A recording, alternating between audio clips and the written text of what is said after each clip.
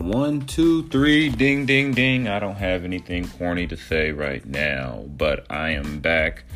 Good day, good morning, good evening, whenever you're listening. What's going on, everyone? It's Jason Jones, full-time NBA culture, sports writer, part-time wrestling podcaster, full-time wrestling fan, and welcome back to the latest episode of the Yes, I'm Watching Wrestling podcast, where I give you just my basic blah from a fan's point of view perspective on wrestling as someone who has watched professional wrestling at this rate for at least 35 years.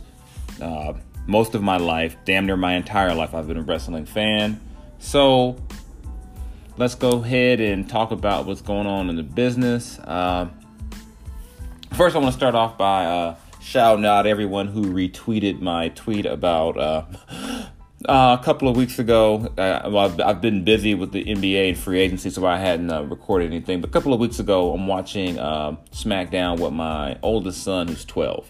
And John Cena makes a reference to missionary position, and if you find someone who can do missionary for 20 years straight and make it good, you should keep them. And I make a joking tweet about, now I've got to explain about missionary position to my kid now. It's a joke, no big deal. And apparently some of the people and some people thought it was funny, and some of you weirdos out there thought I was like serious, like, oh my God, he couldn't have never watched the Attitude Era if he thinks this is extreme. Calm the fuck down. It's a joke. Some of y'all went way too far. I saw some stuff people sent me. People talking about, well, what's wrong with my son?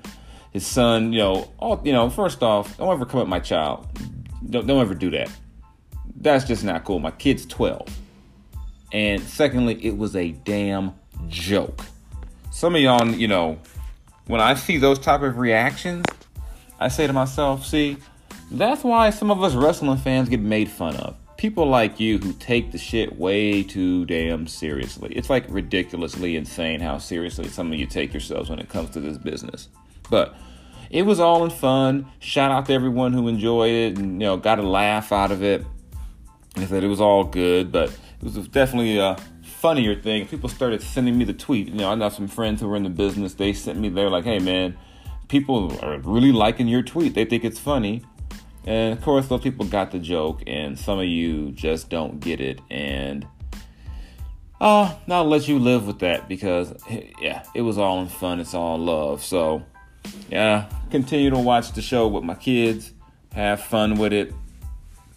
See what it do. But enough about me. Let's get on to some of the latest things happening in wrestling. Since we last met, WWE released one of my favorite performers, Bray Wyatt, one of the most creative, innovative guys they've had in the last 15, 20 years. You read that there was Bray was dealing with some issues in his own personal life, and maybe this was a mutual thing, but damn it still sucks. I mean, Wyndham Rotunda is responsible for two of the greatest gimmicks creations easily in the last 10 years in WWE. Two of the greatest. One, the Wyatt family. Secondly, The Fiend. All from the mind of this, I'll call him a creative genius. And what did the WWE do with it? They fucked it up. Of course they did. They fucked it up. I mean, and it was fucked up because they went back to the well of, let's go bring somebody back. And The Fiend was white hot. What did they do to The Fiend? They have him lose to an old ass Bill Goldberg. And they basically let a guy who hasn't wrestled in a year or two squash The Fiend. Completely just counterproductive to what's going on. And that's just a theme with WWE. Just whatever seems to be hot, whatever makes sense, someone overthinks it and they fuck it up. And, now you've basically given The Fiend character to Alexa Bliss, which is cool, I guess, but how can she be this without, I just, how can the fun, how you do that? I just don't get it. Like, you basically took his creation and gave it to someone else. And it sucks. It really does suck. I mean, there's no other way to put it. It sucks. So, shame on you, WWE, for that. And my hopes and thoughts are that whatever Wyndham is dealing with, that he's, he makes it through it. He comes out better, and that in some form or fashion, even if it's not wrestling, but we get to see and enjoy that creativity, that all those things that he brought to the WWE. I mean, my man turned Husky Harris. He went from Husky Harris to a multiple-time champion and really an iconic figure in the business. So, best out to him. Best wishes out to him and his family and all that stuff. I just had to get that off my chest. Like I said, I've been gone for a minute, so I had to get that off my chest. Now, back to more recent happenings. A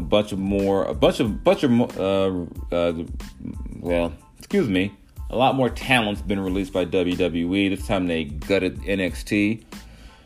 I shouldn't say gutted, but they took a nice little, knife, whatever you want, to the roster, and not, you let go of two recent North American champions, and Leon Ruff and Bronson Reed. The Bronson Reed one was really crazy. The man was in a feud with Isaiah Scott, like 3 weeks ago, a month ago? Just dropped the belt, and now he's gone. Whatever, but to me, it speaks to a larger... Mercedes Martinez was just in a feud for the title with Raquel Gonzalez. Not that long ago, she was released amongst others, and to me, it really speaks to what I consider the devaluing of NXT by WWE. And I would have argued as recently as this year that NXT was a better show than Raw and SmackDown. Or definitely at least better than Raw. I think Roman Reigns has saved SmackDown, but they completely devalued it. I mean, if two recent champions are released, if you look at the weird booking of Karrion Kross on Raw, Karrion Kross is destroying people on NXT. For God's sake, you tried to put Finn Balor in the title picture on SmackDown, and the last time we saw Finn Balor on NXT, Karrion Kross was mopping the ring with him. And so you put Karrion Kross on Raw with his NXT title on, and without Scarlett, and you have him lose to Jeff Hardy. And I was willing to kind of forgive that. Like, what, you're going to have him come back and just squash Jeff Hardy, and then you build him back up. Next week, I guess Jeff Hardy's not available. He beats Keith Lee. Then you have him come back and lose to Keith Lee, a guy he beat for the NXT title. So what is the purpose of the NXT title if you're going to make the champions look weak? What's the purpose? What are you doing?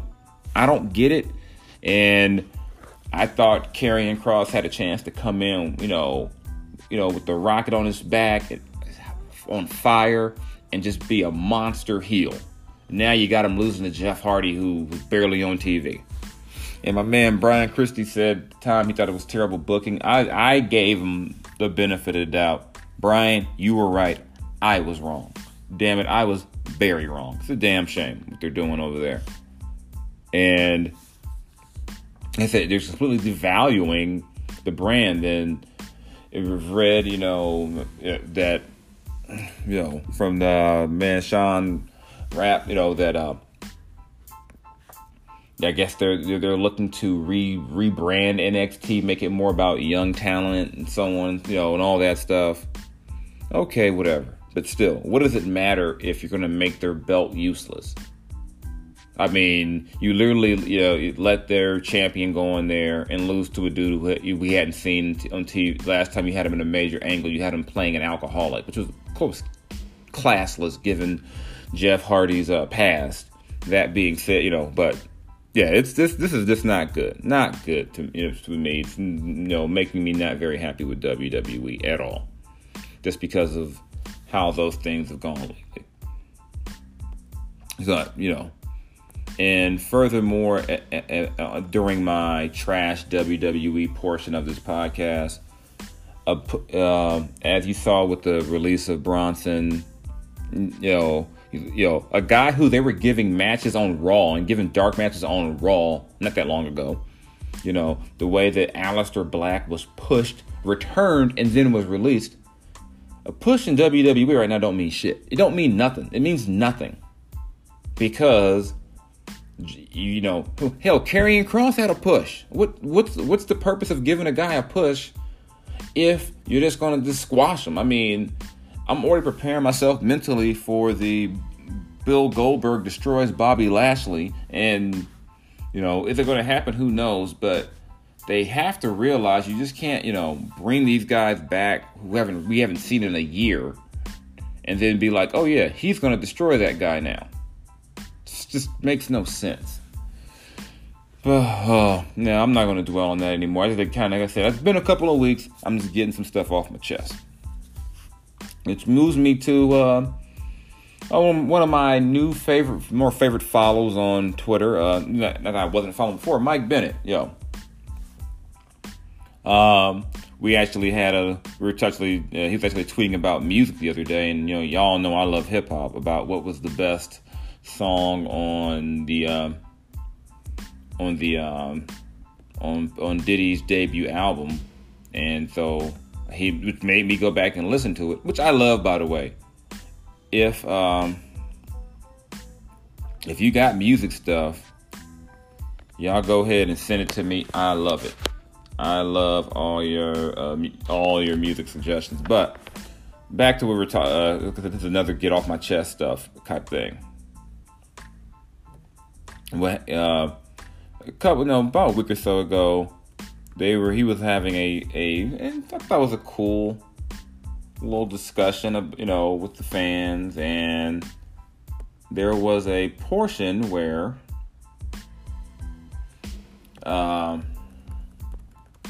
he referred to basically the WWE cult, and that kind of set people off. The whole fan, not the fans, but the WWE fan base was all set off by the notion that someone would call them a cult. And I don't know why it made him so mad, because he was actually, I thought he was spot on with what he said. Personally, I thought he was spot on with what he said in terms of there is a section of wrestling fans who believes WWE can do no wrong. They just really believe that there's nothing that can, that WWE does no wrong. And of course, that's crazy. That's not true. But hey, and those people, came for Mike, and to the point to where I can't, it's probably unrelated, but it looks like Mike Bennett's Twitter is gone. I can't find it. I was trying to, before this, got going, and get some, kind of go through some of the tweets, and it's like, says no, the account doesn't exist, which is crazy to me. But who knows what's going on nowadays in the business? You never know. You never know with social media. But the fact is, the greater point I was trying to make was just that this whole idea that WWE does no wrong, which is of course crazy, and where it where I had to kind of learn. I used to think that way too, but I was also a kid, but as I got older and looked at some of just the terrible things that WWE has done, when it comes to some of its talent. If you watch the Dark Side of the Ring at all, you see just some of the craziness that that happens on there. And I mean, just if you need a point of reference, look at the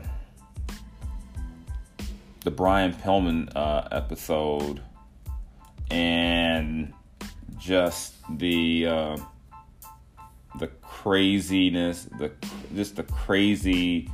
whole interview with his widow. That was just disgusting. It was disgusting. And and people, and Mike pointed out, just in the midst of a pandemic, the WWE just laid off literally dozens upon dozens, topping over 100 wrestlers and talent and all that. And it's all true. It's sad that we've got people who were fans, who were such marks, they refuse to acknowledge that, hey, some of the shit ain't cool. It's just not cool. And you can be, as he even tweeted, like I said, it's too bad you can't find the account, but you can be a fan of the talent at WWE. I'm a big fan of a lot of the talent, and not support some of the low-handed shit that happens there.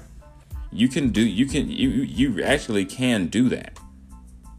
And a lot of people just refuse to believe that. It's like they just refuse to believe that WWE can have anything that's not, that's not perfect. And it sucks. It really does, because you would love to see, I would say more diversity, more humanity in the business. And you can't get that unless us as fans hold the people putting the stuff together accountable. And, we're just not getting there yet. We're not there yet. And I would love to see us get there. I really would. But it won't happen until we call out some of this bullshit. We call out, the big boys for what they do. This is also kind of calling out myself. We got to support, the independents. We got to support AEW. We got to support Impact, Ring of Honor, New Japan, all of them. We just got to support all of wrestling to get the best for the fans. And if you're going to be basically a mark for Vince, and he's all right, and he can never do any wrong. And not to say that Vince is all wrong, but we got to be objective at some point and make sure that we don't fall into that category of Vince does no wrong, because then we belittle other promotions and other talent, and come with the idea that unless you're working for the WWE, you're not worthy of our support or admiration or anything when it comes to the business. And I don't agree with that at all. So that's my rant on that. Before I get out of here, would be wrong of me to not acknowledge the passing of one of the greatest wrestlers, definitely one of the greatest, of all time, one of the great tag team wrestlers, beautiful Bobby Eaton, legend in the business. If you talk to a lot of your favorite wrestlers, Bobby Eaton was a guy they watched a lot and learned a lot from, especially tag team wrestling. Especially, Bobby Eaton was one of the best. I saw him, coming up in the '80s. As a kid, I would watch when I would watch WCW, old NWA stuff. You'd see beautiful Bobby. Part of he was part of the stable with Paul E. Dangerously, who we all know and love now. Paul Heyman. But yeah, one of the a sad moment for wrestling fans and just the business as a whole. So I wanted to make sure I said that. I want to shout out AEW for some of their creative, kind of interesting booking lately. I'm gonna say something good and bad about AEW before I go. One, I love some of the stuff they're doing with Chris Jericho. Just, I mean, so many people they're bringing back just to give, it's highlighting some craziness, obviously. We got pizza cutters and shit on there, but it's different, and I'm with that. I'm with things being different. And like, who in the hell would have thought we'd see Juventud Guerrera in 2021 on television wrestling? So shout out to them for that. And before I go, gotta say one thing that I don't like about AEW is I think they haven't fallen completely into it, but why the hell is Jade Cargill not fighting on the main show? I mean, all that build up. I think they have a great chance with her as far as crossover appeal. You had her in the whole thing with Shaq. And with all that, why would you have all that build up only to now have her wrestling at, on Dark, and the whole having her with a manager is just annoying to me. She doesn't need a damn manager. I just don't like it. And I just hope that, if the AEW has gotten a ton of props for their diversity, and rightfully so, they do deserve some props, but I think they've got a great chance with Jade Cargill if they do right by her, and having this little dorky dude talk for her, that's not the move. I don't like it. So, not that my opinion matters. No one probably even cares what I have to say. So, it is what it is. So, thanks for listening, everyone. Still busy time in the NBA for me, so I'll be back in the next couple of weeks. But tweet me at Mr_Jason Jones. Instagram, Mr. Jones LBC. All that good stuff. You all be good out there. And yes, I will be watching wrestling. Hope you are too. Take care. See you when I see you, or something like that. I'm probably not going to see you. So, holla.